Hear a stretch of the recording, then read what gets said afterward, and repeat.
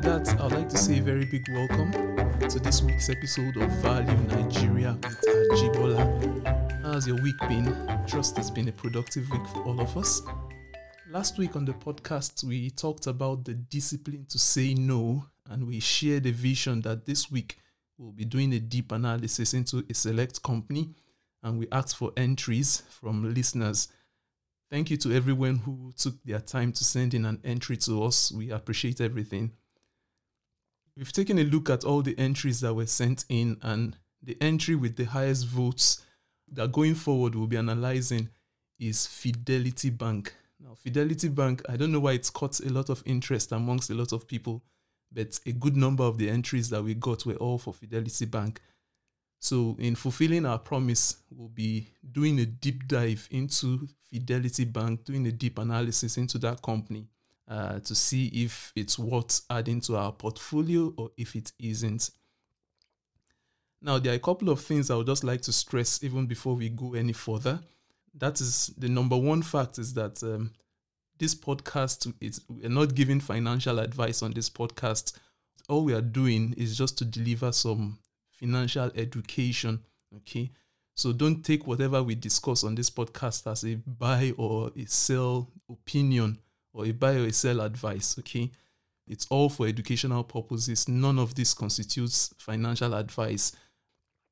Now, the next thing I would also like to say is that in doing a deep dive into any company, you certainly have to do a deep dive as well into their competition and into that industry. It's impossible to look at a company in isolation. Most times, after analyzing that company, you have to go back to look into who the rivals of those companies are, what industry that company is in, and eventually you not only study one company, but you end up studying a good number of companies and the industry that company operates in. Now, if we have decided on doing a deep dive into Fidelity Bank, I think it's pertinent that we have an understanding of what the banking industry generally is, how banks generally make their money, the key numbers that you need to look out for when you're analyzing a bank. So eventually, I see this deep dive into Fidelity Bank as not just one into Fidelity Bank, but rather a wholesome view into what the banking industry portends and what the trends in looking into the future might hold for the banking industry. I envisage that this deep dive into Fidelity Bank is going to span a couple of episodes, at least 2 episodes. The first episode, which is what we are on today, will probably just be an overview of the banking industry and the key numbers that you need to look out for when you're analyzing any bank whatsoever. And then maybe on the next episode, next week, we'll take a deep dive into Fidelity Bank in itself and its numbers over the past couple of years. Now, there are a couple of things that are quite peculiar about the banking industry. So when you're looking at the banking industry, just as an overview, there are a few things that you need to take cognizance of when you analyze any bank. Now, the first thing is that banks are in the business of buying and selling of money. Okay, so I know that sounds counterintuitive or that sounds a little bit off the charts, but that's basically the business of a bank. A bank buys money from the public and sells that money to people who want to lend money from the bank. Okay, and basically they make their money or they make profit off the spread of how much they buy these funds from the public and at what rates they are able to loan that money out to prospective investors or to people who have a business that need funds for one thing or the other. So because of the fact that banks buy and sell money, they are not in the production of any goods or any good. So that means that banks do not have inventory, they do not have trade receivables and all those kind of stuffs that you see with the regular companies that produce a particular good. So banks are a little bit different from that.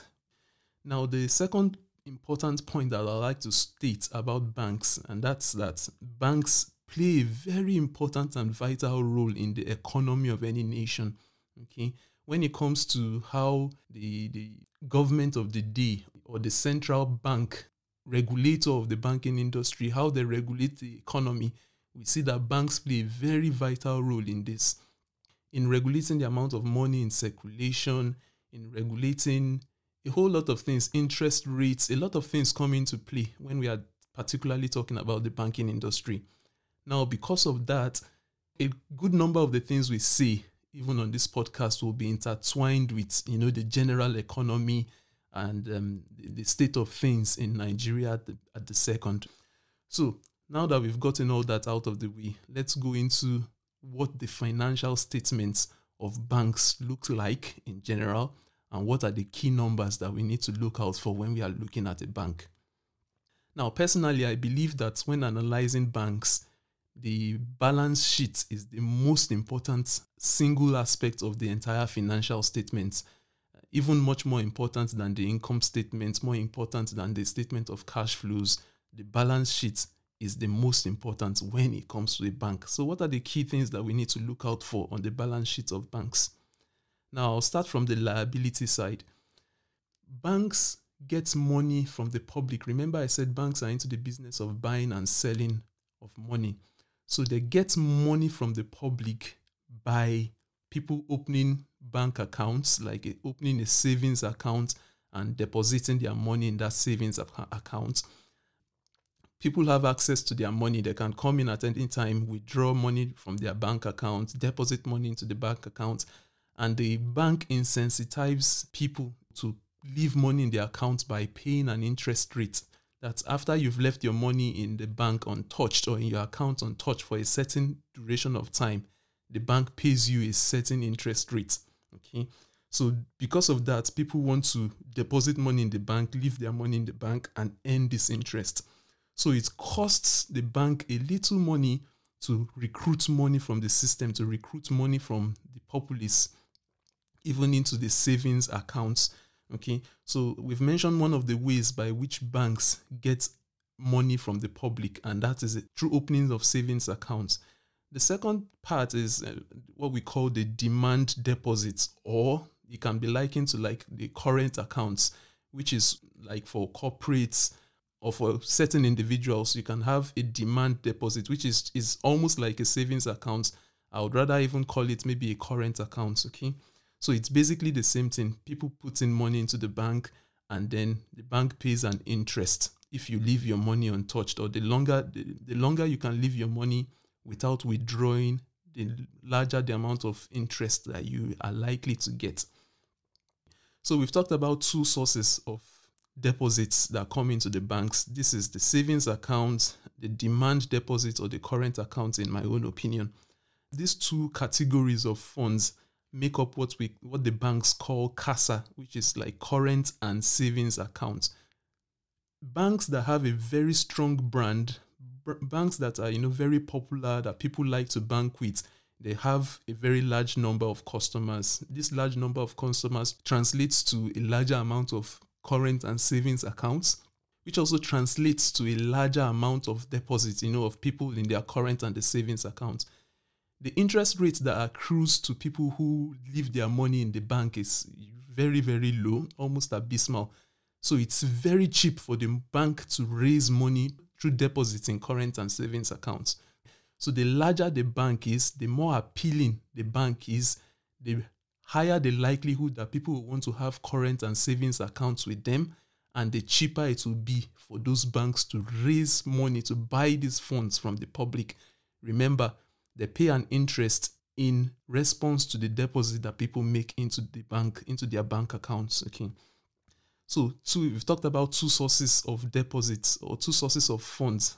The third I'd like to mention is term deposits. Now, these are like fixed deposits.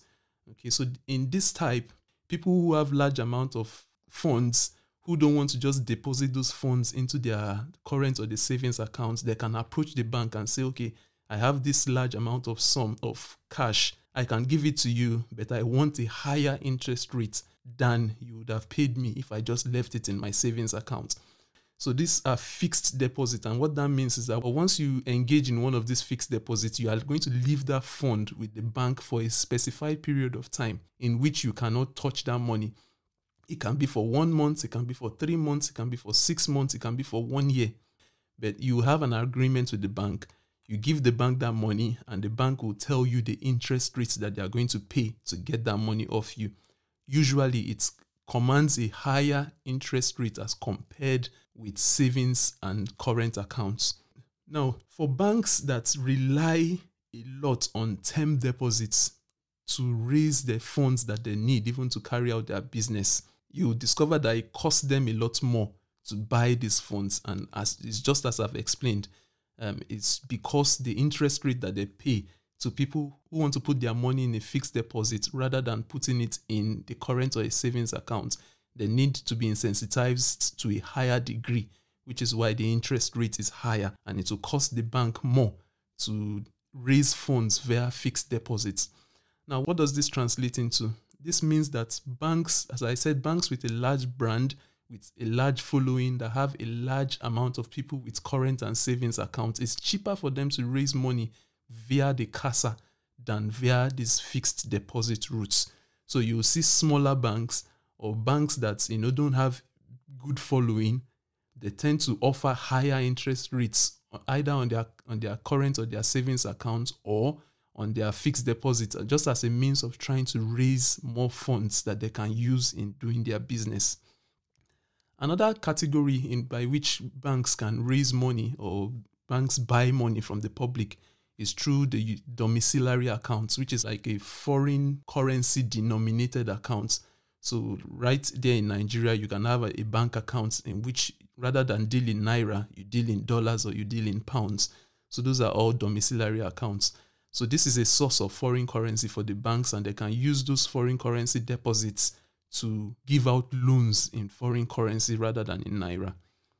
Now, all these four categories that we've talked about, the savings account, the demand deposit or the current account, the term deposit or the fixed deposit account, and then the domiciliary accounts, all these four groups make up what we call the total deposits that a bank has. Okay.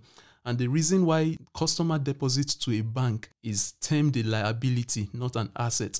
And that's because the banks have to pay an interest on all these things. So it costs the bank something to keep those monies. Okay. So since it's costing the bank, it's a liability for the bank. And the people who own those monies will come to the bank one day to collect their money from the bank. So it's not really the bank's property. So it's a liability on the books of the bank.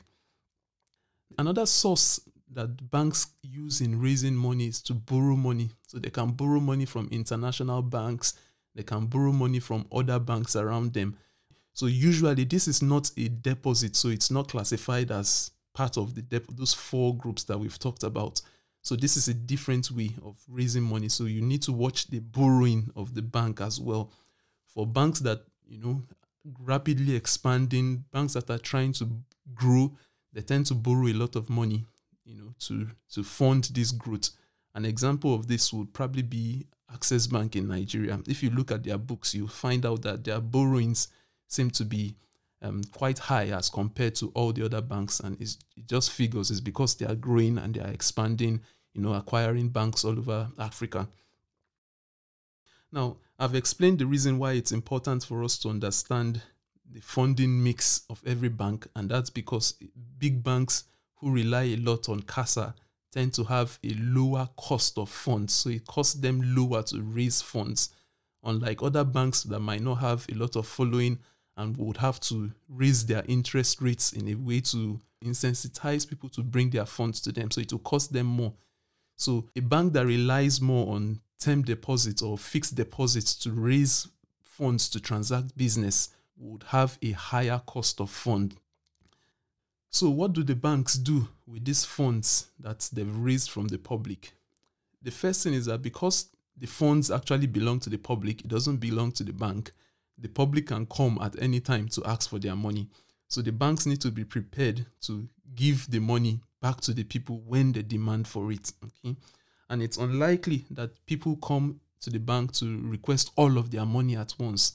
So what the bank does is that under the regulation of the central bank, there's what we call the cash reserve requirements, and this is presently about 27.5%.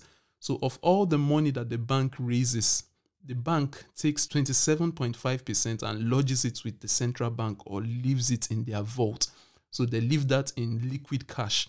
And that's just so that they can meet their obligations of, customers coming to the bank, wanting to withdraw money, wanting to liquidate their accounts. So the bank keeps that cash.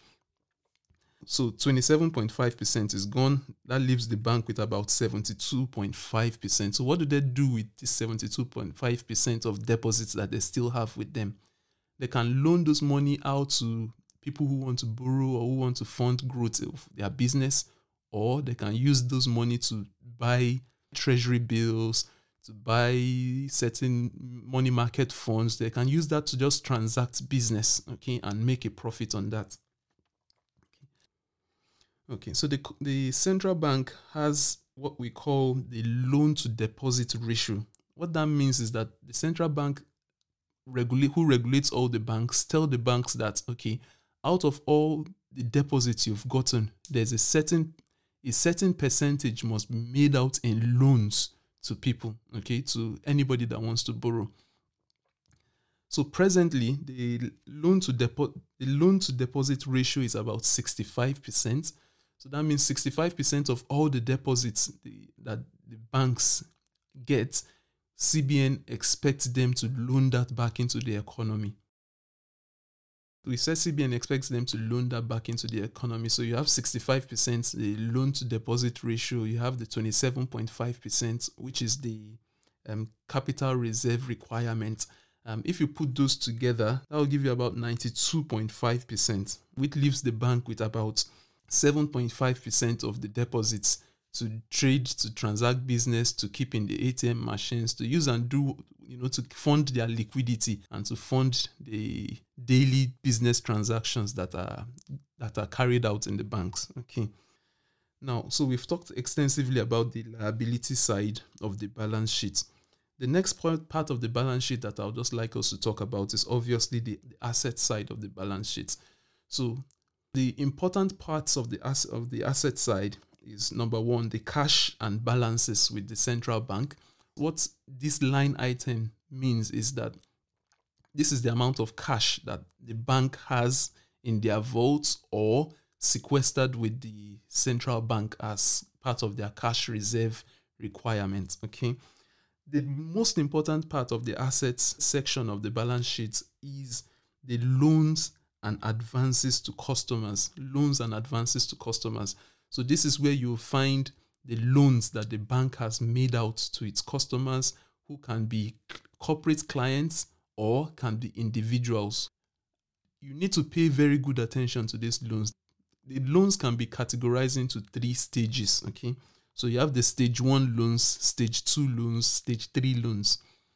The stage 1 loans are just loans that are performing. Those are loans that have been issued out where the people who borrowed money are paying their interests from time to time. They are paying the principal from time to time as the bank expects them to. Now, the stage 2 loans are loans that have begun to show some signs that maybe the borrower is struggling. Probably the person that lent the money is struggling to pay back the interest or struggling to pay back the principal. So these loans they've not yet defaulted. So they are still able to pay one way or the other, but they are struggling to do this. Now, the stage 3 loans are loans in which the person has defaulted. And what that means is that the person that borrowed the funds has not paid interest or has not paid the principal. If it's an individual, I think it's in a space of 3 months. And if it's a corporate organization, it's a space of 6 months. So if they've not made any payment at all for 6 months for corporates or 3 months for individuals, that loan is classified as defaulted. Okay, so that's a stage 3 loan. As an investor, you must keep your eye on the stage 3 loans. Okay, these are the loans that are termed the non-performing loans. Okay, so the loan is not performing, it's not generating an interest, you're not getting your principal back. Every bank calculates the percentage of their non-performing loans, okay? So, and that's gotten by dividing the non-performing loans by the total loan book. Okay, that will give you a percentage. I think the maximum non-performing loan a bank should have is about 5%. So all banks strive to have below 5% of non-performing loans. Okay. Now, why is it important that we keep an eye on non-performing loans? Okay. Ideally, the banks should do a lot of risk management. They should not just loan money out to anybody. They should watch, check the business, check the cash flows of the person who is taking a loan to be sure that the person can repay that loan. Okay. When banks forget their primary business and just make loans out to anybody or don't do their due diligence, they just make loans, or for one reason or the other, the economy undergoes a downturn and people struggle, then the percentage of non-performing loans tend to go up, and obviously that's the bank losing quite a lot of money through that avenue. Now, another segment of the assets that I advise that you keep a close watch on is the intangible assets. Now, intangible assets are basically assets that cannot be touched with the hand, that are not tangible, just as the name implies. This can include the brand, like how much the bank values its brand, computer software, and most importantly, goodwill. Okay, so you need to keep an eye on the intangible assets. You don't want a bank that has very high intangible assets that won't be able to be sold or won't be able to be used to raise cash if a problem comes to hand. So basically, that's all with the balance sheet. Those are the key points that I want you to note when you're looking at the balance sheets. On the liability side, you want to look at the customer deposits. You want to know how much deposits the bank is able to raise. You want to know the percentage of the CASA, that's current and savings accounts, as compared with the fixed deposits or as compared with the other borrowings that the bank is making to try and raise money to undertake their business. And on the asset side, you want to look at the loans that the bank is making. Are they loaning out more money? What percentage of their loans are stage 1, stage 2, and stage 3?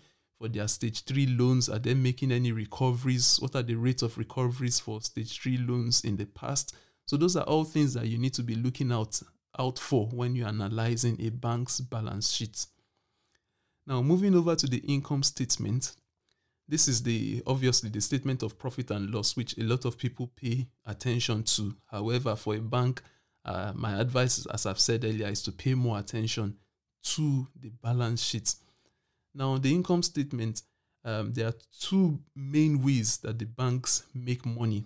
The first is off their interest. Remember, we said banks make money off the spread of their interest.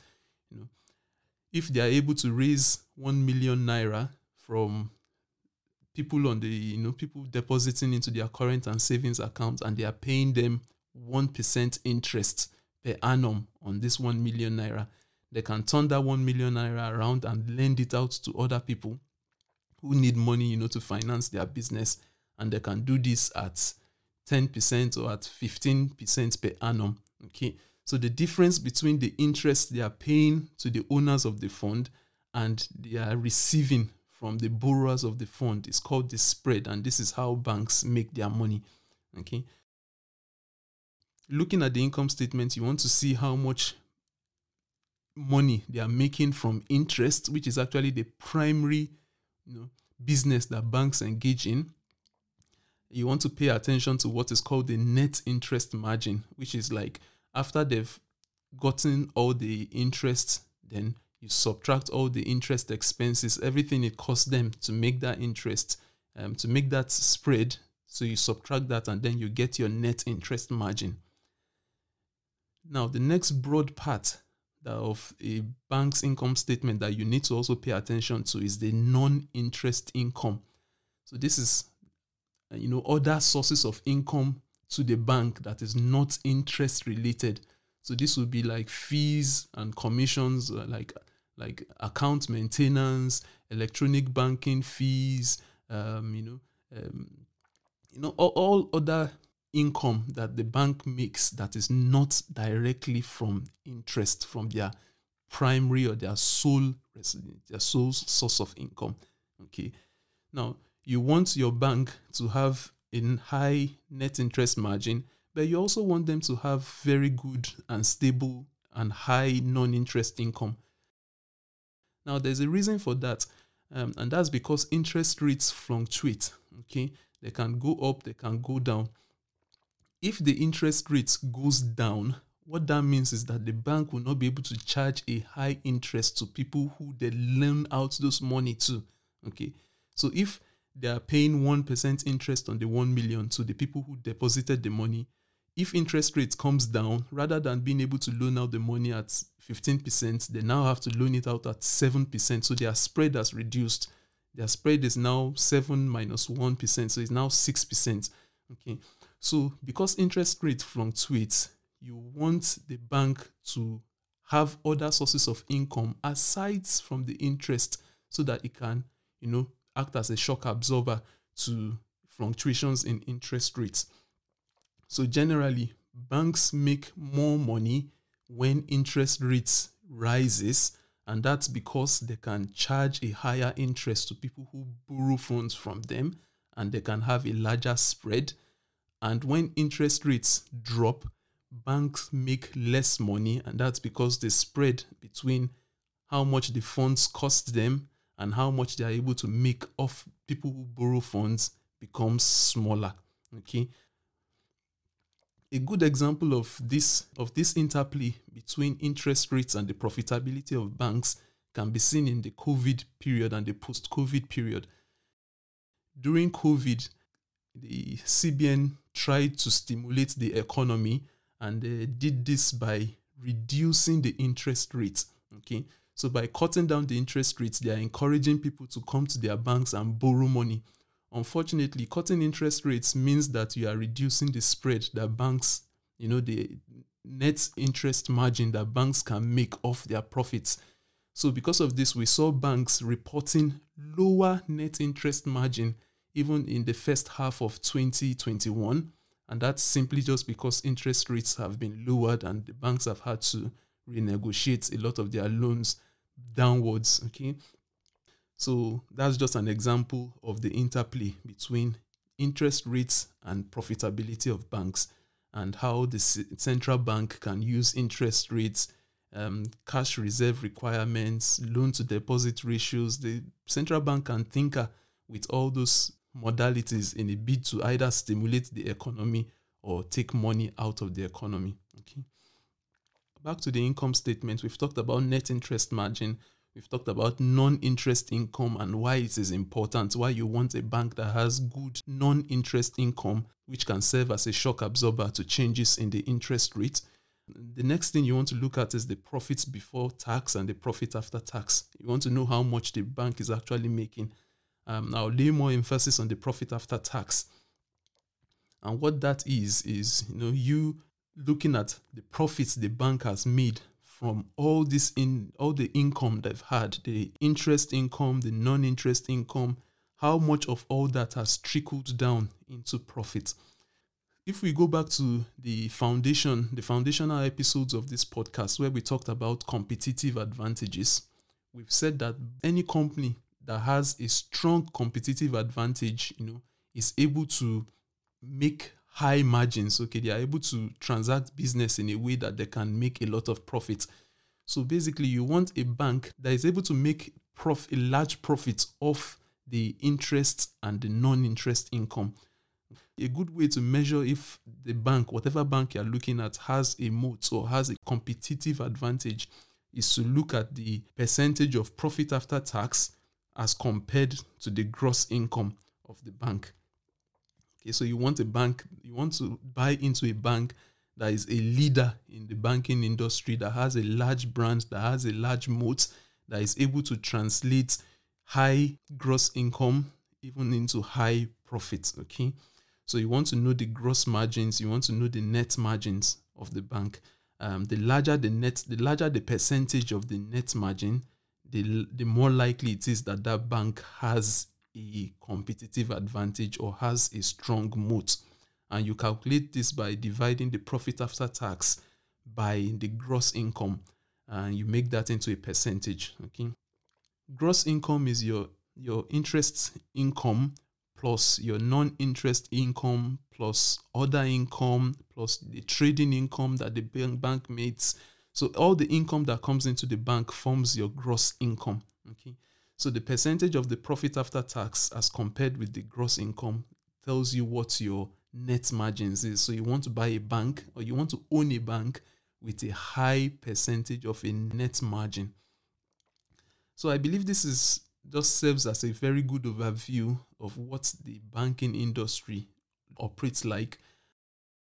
Remember, we are all students in the school of life, in the school of investing. So if I've made one mistake or the other, or if I've mixed one or two terms together, just forgive me. I'm happy to be corrected. It's all part of my learning process. Okay. So just to summarize, we've talked about the business of banking. And the business of banking is making money off interests, which is like the spread between what it costs them to raise the funds and how much they are making as interest of people who borrowed the money to. We've talked about the liability side of the balance sheet, the important things to look out for, which are the customer deposits. We've talked about the asset side of the balance sheet and the important things to look out for, which are the cash and cash reserves with the central bank.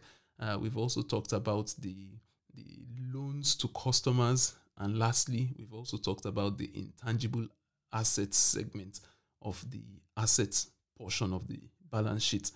We've also majored on the income statement, talking about the interest income, the non-interest income, the gross income, the profit before tax, and the profit after tax.